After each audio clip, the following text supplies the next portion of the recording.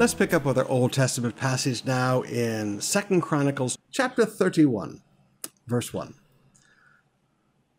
Now when all this was finished, all Israel who were present went out to the cities of Judah and broke in pieces the pillars cut down, the Asherim, broke down the high places, the altars throughout Judah and Benjamin and Ephraim and Manasseh until they had destroyed them all.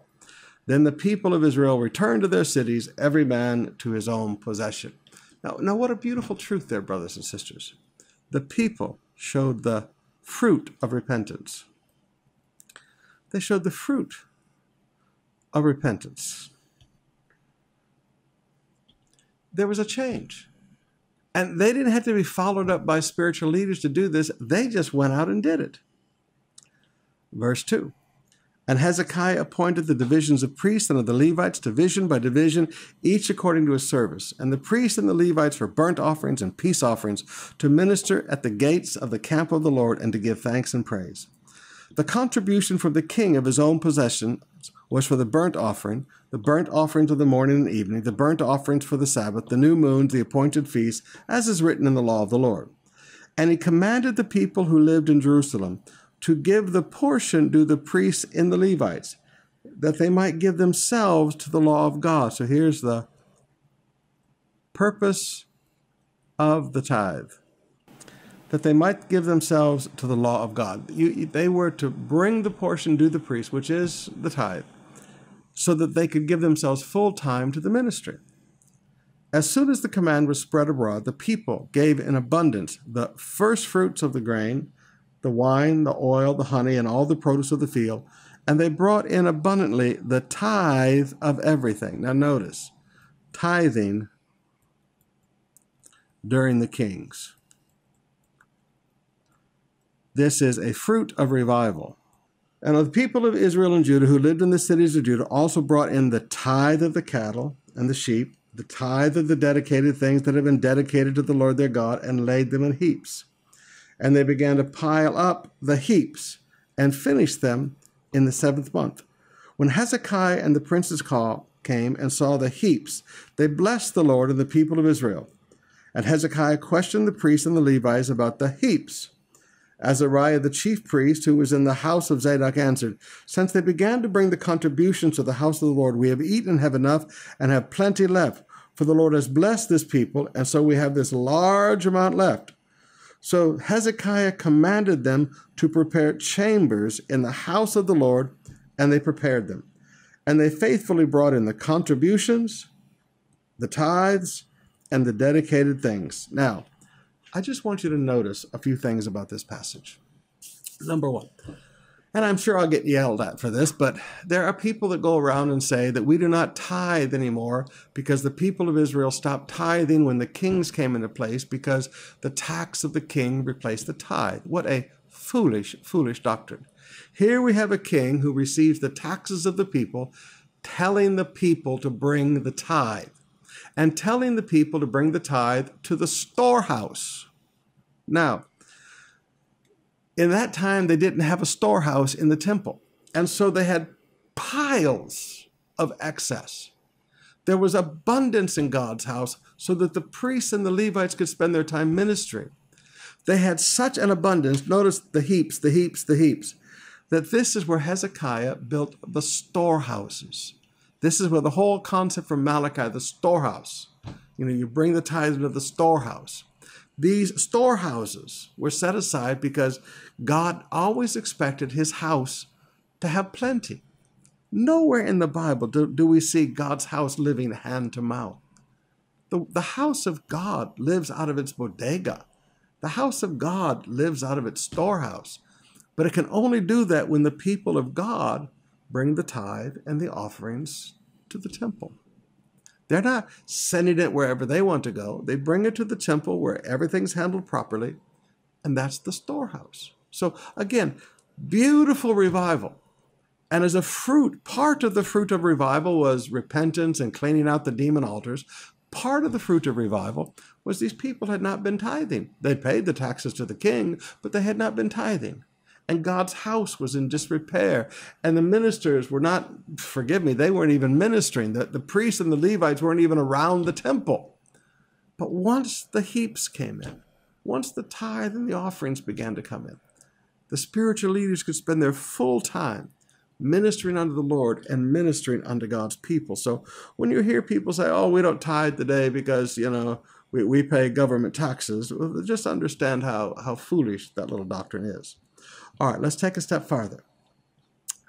Verse 13. While Jael, Azariah, Naha, Ashiel, Jeremoth, Jozabad, Eliel, Ishmachiah, Mahath, and Benaiah were overseers assisting Konahiah and Shimei his brother by the appointment of Hezekiah the king and Azariah the chief officer of the house of God. And Kor, the son of Imnah the Levite, keeper of the east gates, was over the freewill offerings to God, to apportion the contribution reserved for the Lord and the most holy offerings. Eden, Menamin, Jeshua, Shemaiah, Amariah, and Shechaniah were faithfully assisting him in the cities of the priests to distribute the portions to their brothers, old and young alike, by division. So notice, all the tithe was brought to Jerusalem, and then from Jerusalem it was redistributed into the cities. Into the cities of the Levites. But first it was brought to God's house. In the same way, we bring the tithe and the seed in, and then we take that money, and often, like right now, we're supporting some of the branch churches because they have no services. Verse 16, except those who enroll by genealogy, males from 3 years old and upwards, all who entered the house of the Lord as duty of each day required, for their service according to their offices and by divisions. Now, again, the ministry could function fully because the tithe and the contributions were brought. The enrollment of the priests was according to their fathers' houses, that of the Levites from 20 years old upwards was according to their offices by their divisions. They were enrolled with all their little children, their wives, their sons, their daughters, the whole assembly, for they were faithful in keeping themselves holy.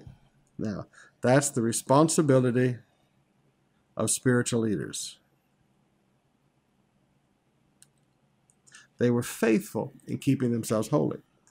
And for the sons of Aaron, the priests who were in the fields of common land belonging to their cities, there were several men in the several cities who were designated by name to distribute the portions to every male among the priests and to everyone among the Levites who was enrolled. Thus Hezekiah did throughout all Judah. He did what was right and faithful before the Lord his God. And every work he undertook in the service of the house of God and in accordance with the law and the commandments, seeking his God, he did with all his heart, and he prospered. Now, brothers and sisters, just back up and get a hold of that verse. Everything he did for the house of God, everything he did in accordance with the law and commandments, everything he did seeking his God, he did with all his heart. Don't ever do something half-hearted. No half-hearted. No half-hearted. Never do things half-hearted. And notice what happens when you do things with all your heart. You prosper. After these things, these acts of faithfulness, that's beautiful. Sennacherib, king of Assyria, came and invaded Judah and encamped against the fortified cities, thinking to win them for himself. Now, he thought wrong, so I make a little note over here. He thought wrong. When Hezekiah saw that Sennacherib had come and intended to fight against Jerusalem, he planned with his officers and mighty men to stop the water springs that were outside the city, and they helped him. All right, so even though God's going to help, you still need a plan. Now, his plan was to stop up the water springs. Okay, there's no water for Sennacherib's army outside Jerusalem. A great many people were gathered, and they stopped up all the springs and the brook that flowed through the land, saying, "Why should the kings of Assyria come and find much water?" He set to work resolutely and built up the wall that was broken down and raised towers on it. And he also built another wall and strengthened the Milo in the city of David. He also made weapons and shields in abundance. All right, his plan was to deprive water. His plan dealt with water And his plan was also the walls and weapons. So just because God's going to help you doesn't mean that you don't make a plan. I mean, I watch people say, oh, God will help us. And well, what are you doing? Nothing, because God will help me. Well, but you need to think about what you need to do. No, God will help me. Well, Jesus did say, roll away the stone. Jesus raised the guy from the dead, but Jesus could have just gone, no, and the stone would have rolled away. God never does 100% of a miracle. God does what he can do, which is the supernatural, and you and I do what we can do, which is the natural. He set combat commanders over the people and gathered them together to him in the square of the gate of the city and spoke encouragingly to them, okay? Now, this is how you prepare for battle. This is how a leader prepares for battle. You don't just get the facilities ready. You get the people ready. You can't just get all the weapons and the shields and build up the towers and the walls and plug up the water. All of that needs to be done, but you also need to get the people ready. He spoke encouragingly to them, and he said, be strong, be courageous, do not be afraid, don't be dismayed before King of Assyria and all the horde that is with him, for there are more with us than are with him. Now you go, excuse me? He's counting on God.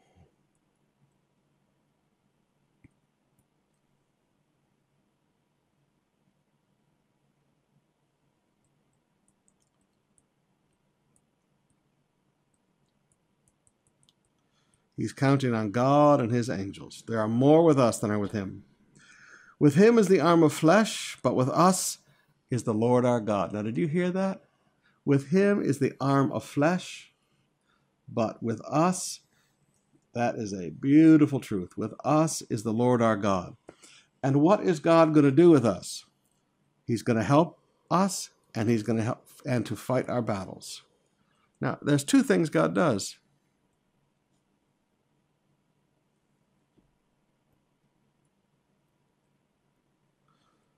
Two things God does. He helps us and fights our battles. And the people took confidence from the words of Hezekiah. All right, so a leader's words bring confidence. After this, Sennacherib, king of Assyria, who was besieging Lachish with all his forces, sent his servants to Jerusalem, to Hezekiah, king of Judah, and to all the people who were in Jerusalem, saying, thus says Sennacherib, king of Assyria, on what are you trusting that you endure the siege in Jerusalem? Is not Hezekiah misleading you, that he may give you over to die by famine and by thirst? Excuse me, we blocked up your water jugs, guys. When he tells you the Lord our God will deliver us from the hand of the king of Assyria? This guy tells people, Hezekiah, your king, is lying to you when he tells you to trust in God. That's a good way to get God's attention. Has not this same Hezekiah taken away his high places, his altars? No. He took away the demon high places and the demon altars. But see, Sennacherib didn't understand the difference. He didn't understand what Hezekiah was doing was pleasing God. And commanded Judah and Jerusalem, before one altar you shall worship, and on it you shall burn your sacrifices. He saw this as a bad thing. God saw this as a good thing. So the world never understands things of God. The world never understands the things of God. Do you not know what I and my fathers have done to all the peoples of other lands? Were the gods of the nations of those lands at all able to deliver their lands out of my hand? Who among all the gods of those nations that my father devoted to destruction was able to deliver his people from my hand? That your God should be able to deliver you from my hand? Excuse me. False gods. Real God. He is about to learn the difference between false gods and real gods. Now, therefore, do not let Hezekiah deceive you or mislead you in this fashion, and do not believe him. For no God of any nation has been able to deliver his people from my hand or from the hand of my fathers. How much less will your God deliver you from my hand? Again, false gods, real God. And his servant still said more against the Lord and against his servant Hezekiah. And he wrote letters to cast contempt upon the Lord, the God of Israel, and to speak against him, saying, like the gods of the nations of the lands who have not delivered their people from my hands, so the God of Hezekiah will not deliver his people from my hand. And they shouted it in a loud voice in the language of Judah to the people of Jerusalem who were on the wall, to frighten and to terrify them in order that they might take the city. Now again, folks, you have to understand, people shout bad things to cause fear. They shouted all these things in a language everybody could understand to make them stop believing in God. And they spoke of the God of Jerusalem as they spoke of the gods of the people of the earth, which are the work of men's hands, okay? False gods.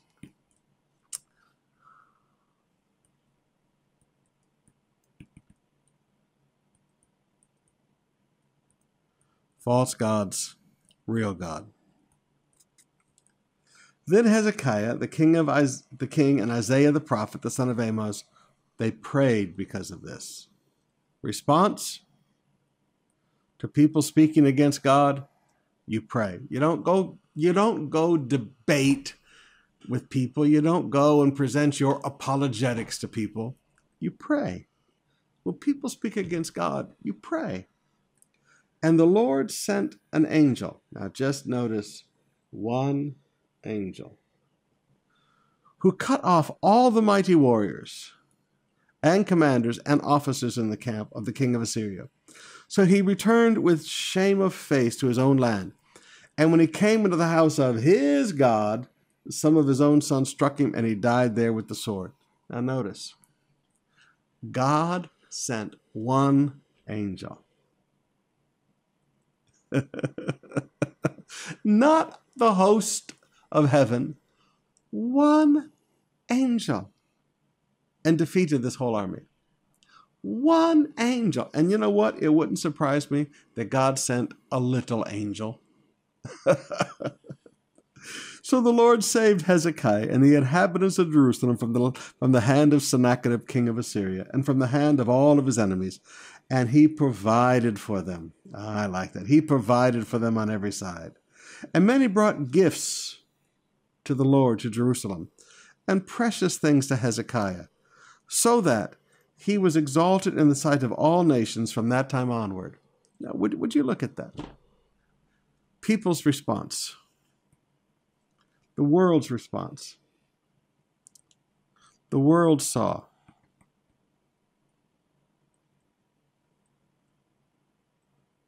The world saw the real God. In those days, Hezekiah became sick and was at the point of death. And he prayed to the Lord. And he answered him and gave him a sign. But Hezekiah did not make return according to the benefit done him, for his heart was proud. Therefore wrath came upon him and Judah and Jerusalem. Now he did not make return according to the benefit done to him. Folks, be thankful. Now this is a sermon in itself, and I won't even begin to get into all of it. But please let me encourage you, when God does a benefit to you, make a return. Come and say thank you. Come and bow before. I love it when members come down. Now, we can't do it right now with this COVID-19 thing, but when our people would come down to the altar for prayer, I loved it when they came back and they would walk up to me and say, Pastor, God answered my prayer. My Lola is healed. Pastor, God answered my prayer. I'm healed. Pastor, God answered my prayer. I'm out of financial problems. Pastor, God answered my prayer. I got my promotion. They come and I say, how can I pray for you? Pastor, I just came to say thank you. Always have a heart of gratitude for what God has done for you. You see, it's pride that makes you ungrateful. There's a thing that I've noticed in people's lives, and I've learned it very slowly and very painfully. Have you ever noticed the people you help the most hurt you the most? They turn on you the most? Have you ever noticed that? And I'll tell you what it is. When people are not thankful, there's pride in their hearts. And that pride, everything you do for them makes them resent you more. Everything you do for them makes them more bitter against you. You need to go meditate on that one for a while. But Hezekiah humbled himself from the pride of his heart. Good man. Okay, you really screwed up, but then you humble yourself. Some of you, please forgive me, you've been proud. Humble yourself. Okay? God is a merciful God. But Hezekiah humbled himself with the pride of his heart, both he and the inhabitants of Jerusalem, so that the wrath of the Lord did not come upon them in the days of Hezekiah. Hezekiah had very great riches and honor. He made for himself treasuries of silver, for gold, for precious stones, spices, shields, and for all kinds of costly vessels, storehouses also for the yield of grain, wine, and oil, and stalls for all kinds of cattle and sheepfolds. Likewise, he provided cities for himself, and flocks and herds in abundance, for God had given him very great possessions. Now notice, God is the source. God had given him, just like God gives to you and God gives to me. This same Hezekiah closed the upper outlet of the waters of Gihon and redirected them down to the west side of the city of David. And Hezekiah prospered in all his works. And so in the matter of the envoys of the princes of Babylon, who had been sent to him to inquire about the sign that had been done in the land. All right. Everybody wants to hear. Everybody wants to hear.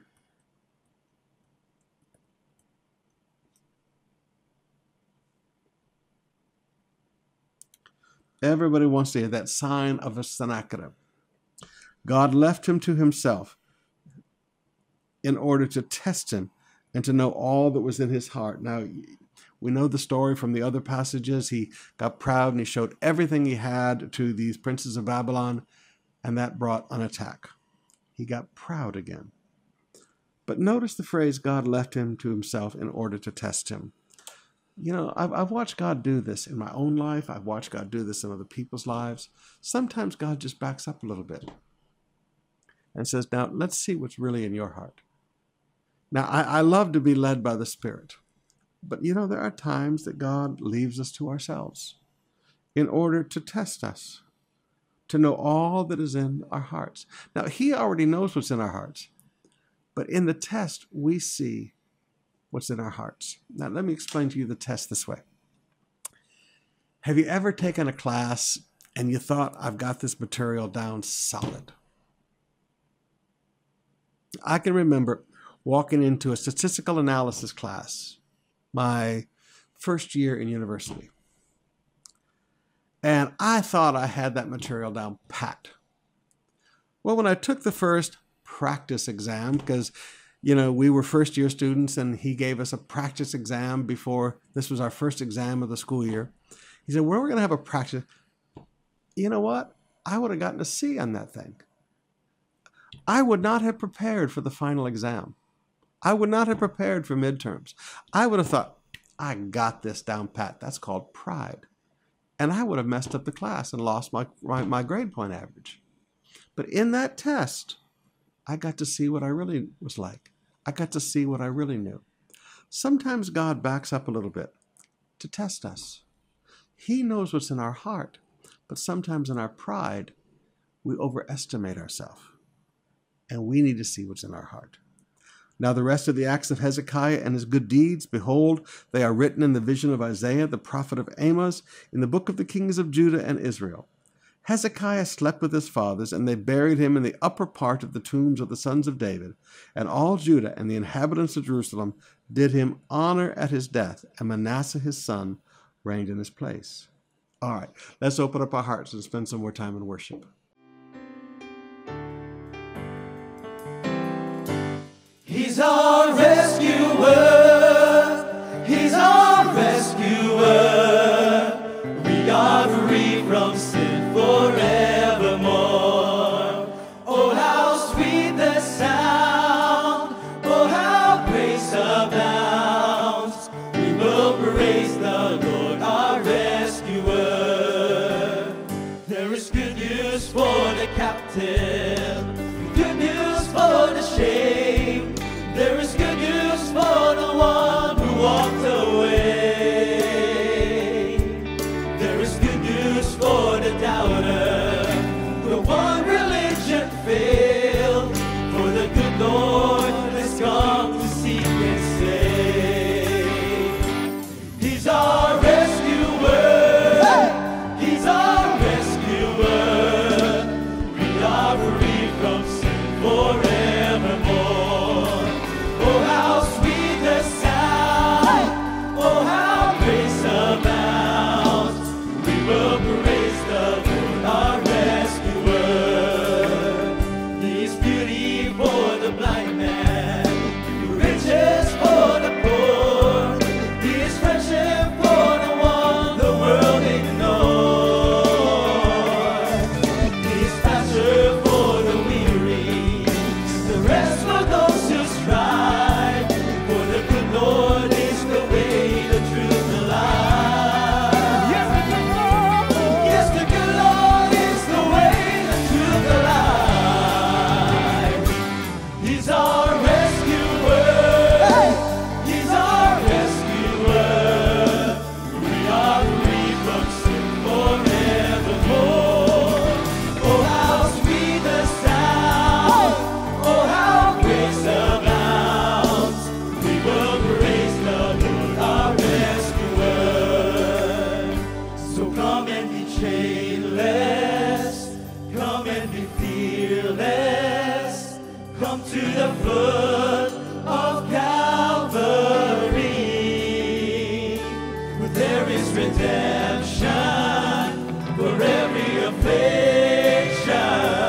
Here at the foot of Calvary. So come and be chainless. Come and be fearless.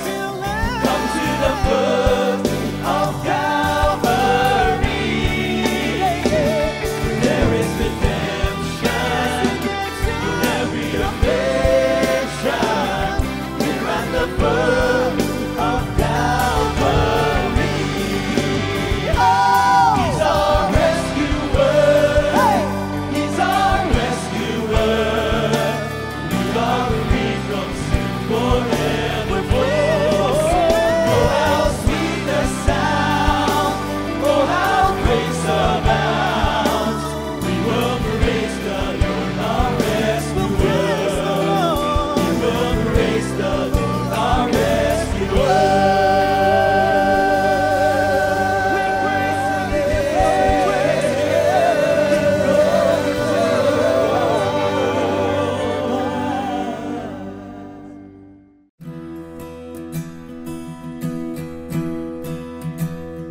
Our New Testament passage today begins in Romans chapter 13, verse 1.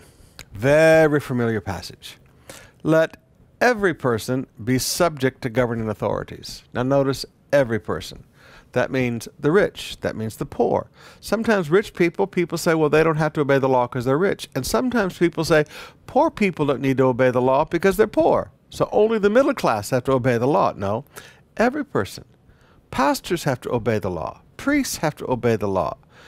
Let every person be subject to governing authorities, for there is no authority except from God. Now, you may not like it, but from God. And those that exist have been instituted by God. Now, again, you may not like the president. You may not have voted for the president. But for 40 years, you've heard me say, whoever is the president, we are submissive to governing authorities. And that's my responsibility as your pastor, to teach you to be that way, to have a submissive heart to governing authorities. When it was Marcos, when it was Corey, when it was Estrada, when it was Gloria, I mean, please, it doesn't matter who sits in the office. we are to be submissive to governing authorities. Therefore, whoever resists the authorities resists what God has appointed. Now, again, you may not like that, but you know what? That's just as valid a verse as John 3:16. And those who resist will incur judgment. So again, you start fighting back with the government and you will incur judgment. For rulers are not a terror to good conduct, but to bad. Okay? Hey, listen, as long as you're having good conduct, you don't need to be afraid of them, only if you're doing bad things. Would you have no fear of the one who's in authority? Then do what is good, and you will receive his approval. You know, if you want the mayor to be happy with you, if you want the president to be happy with you, if you want the Congress and Senate to be happy with you, pastors, do what is good, and you'll receive their approval. Too often, I find pastors wanting to live at war with the government. This is not a competition thing. They are servants of God, just like as pastors and priests, we are servants of God, and we don't need to live in conflict with these people. Do what is good, and you will receive their approval. For he is God's servant for your good. All right, so the purpose of the government is for our good. But if you do wrong, be afraid, for he does not bear the sword in vain. For he is the servant of God, an avenger who carries out God's wrath on the wrongdoer. Youch.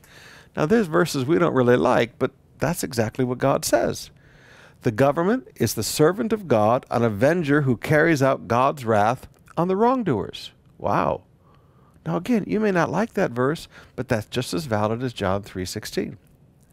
Therefore, one must be in subjection, submissive attitude, not only to avoid God's wrath, but also for the sake of conscience, so that our conscience is clear, and because we don't want wrath, we have to have a submissive heart toward the governing authorities. For the same reason, you also pay taxes, for the authorities are ministers of God attending to this very thing.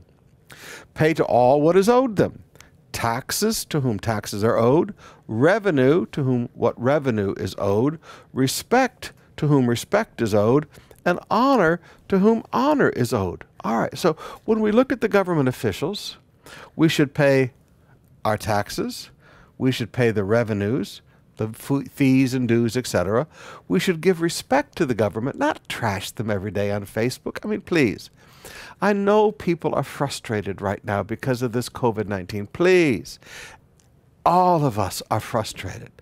Beloved, please, all of us are frustrated. There is no human being in the world right now that is not frustrated, okay? But you know what? We still need to show respect.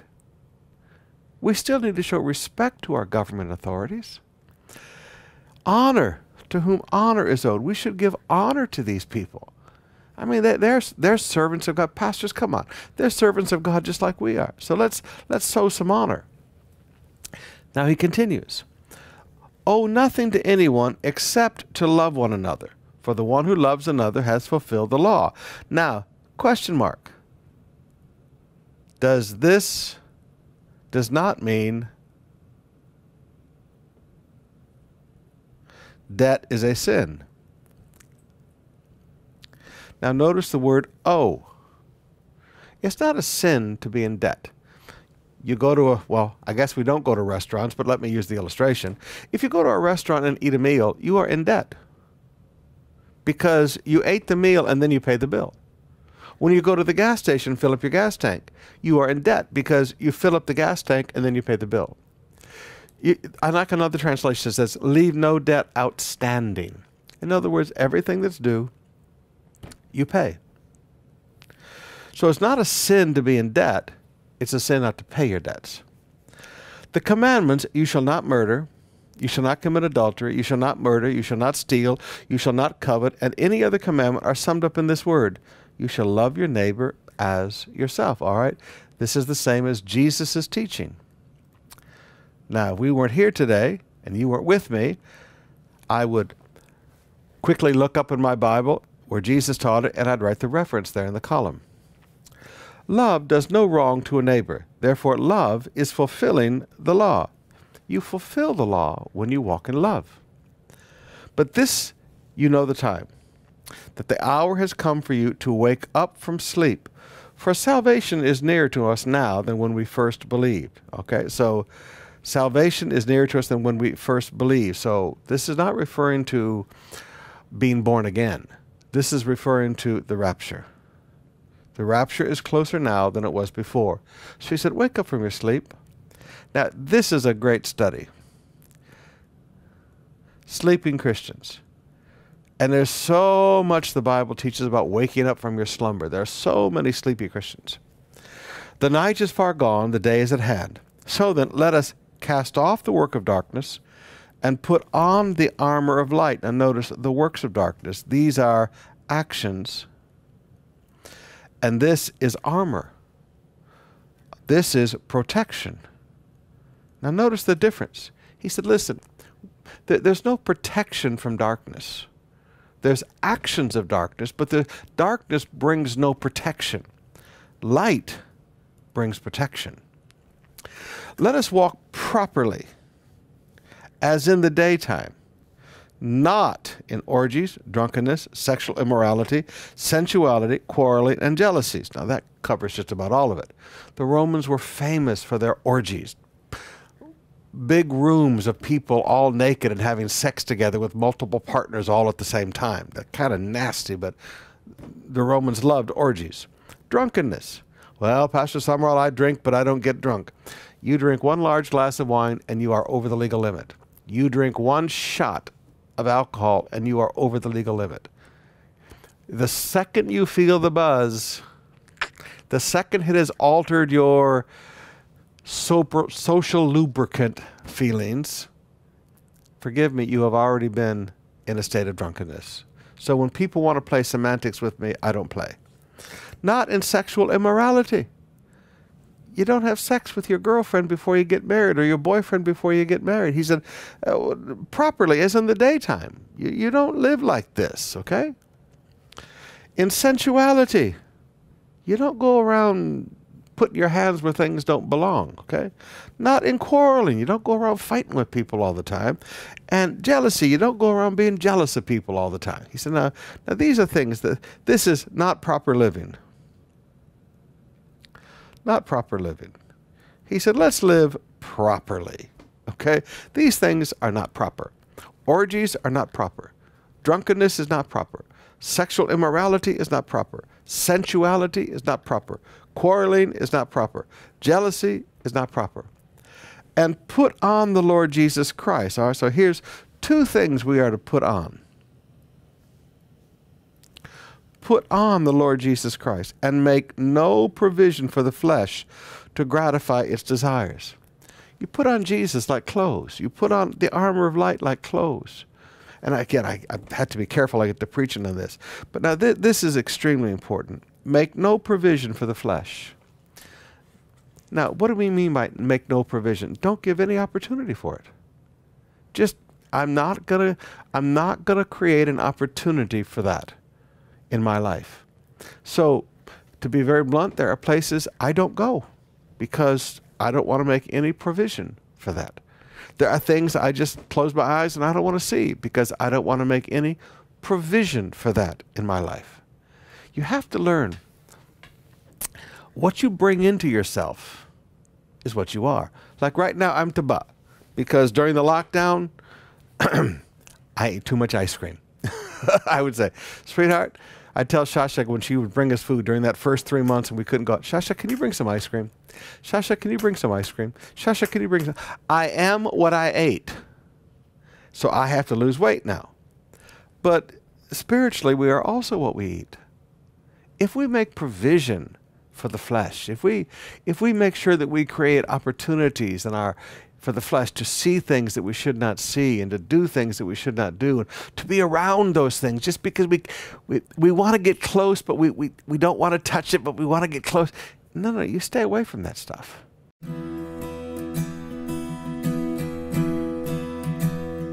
All right, one more passage today, a little bit of wisdom from the book of Proverbs. Proverbs chapter 6. And this is all about laziness. You know, I hear people writing books about the 4-hour work week and how you can make money and never have to work hard. And It just doesn't go like that.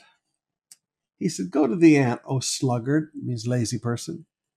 Consider her ways and be wise, all right? So you have to think about what you see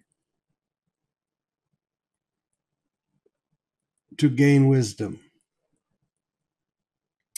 Without having any chief, officer, or ruler, she prepares her bread in summer and gathers her food in harvest. All right? So, self-motivated. Without anybody to boss them around every day and tell them what to do. Look at the ant. They just go to work. How long will you lie there, O lazy sluggard? When will you arise from your sleep? You can always tell a lazy person because they sleep a lot. You can always tell a lazy person because on Sunday morning, rather than being in church, some pastors are still sleeping. Okay? When will you arise from your sleep? A little sleep, a little slumber, a little folding of the hands to rest. And poverty will come upon you like a robber, and want like an armed bandit. All right, so we have a cause and effect relationship. Laziness is a root cause of poverty. Now, straight up talk, you're not going to break out of poverty just by an education. You can have educated, lazy people, and they're still poor. I've met people in my life that have doctorate degrees, and they're poor. Laziness is a cause of poverty. I've met uneducated people, 3rd, 4th grade educations, that are very prosperous people. Education or lack of education. Now, please, young people, you should all do your studies. Please don't take what I'm saying and say, oh, I don't need to go to college anymore. Please finish your studies. But understand, you can be a lazy, super smart person with an IQ of 160, okay? You could be super brainy, like top off the charts, but lazy, and you'll never get anywhere. Poverty will come upon you. You've got to understand, come upon you. Laziness attracts poverty. Like you've often heard me say, faith attracts God, fear attracts Satan. Laziness attracts poverty to your life. It sources poverty come into your life. Want will come like an armed man. Now notice, an armed man steals what you have. Lazy people will even lose the little they have. Want will come like an armed man, stealing what you have. If I could encourage you in one thing to get ahead, I am a prosperity preacher, and unashamedly so. But I'm not an avarice preacher or a greed preacher. I'm a prosperity preacher. God meets our needs and an abundance left over for every good work. But you have to understand, if there's one single truth of prosperity that might even be more important than sowing and reaping, it would be hard work. You can sow all the seed you want, but if your laziness is attracting poverty, if your laziness is bringing want like an armed man, then everything God gives you is taken away. You have to learn hard work. There are many pastors I met in my life that are poor. And it's not poor because they can't preach, and it's not poor because they're not good preachers. They're poor because they're lazy. They always want something for nothing. I've met businessmen that are tremendous businessmen, but they're always poor because they're lazy. But I've met other people, you know what? They're not so good, but they're prosperous because they're hard workers. Let's be hard workers in Jesus' name. By the grace of God, let's be hard workers. All right, we'll see you tonight, 7 o'clock.